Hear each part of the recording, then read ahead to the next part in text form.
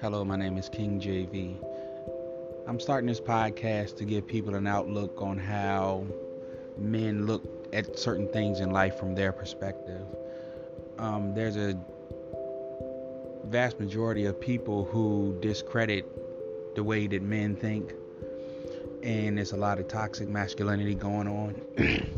So I want to take time to dive into the mind of a man, me, and explain our opinions on how some guys think about stuff when it comes to things like child support, abortion, women's rights, uh, civil rights, things that's going on in this lifetime and this time right now.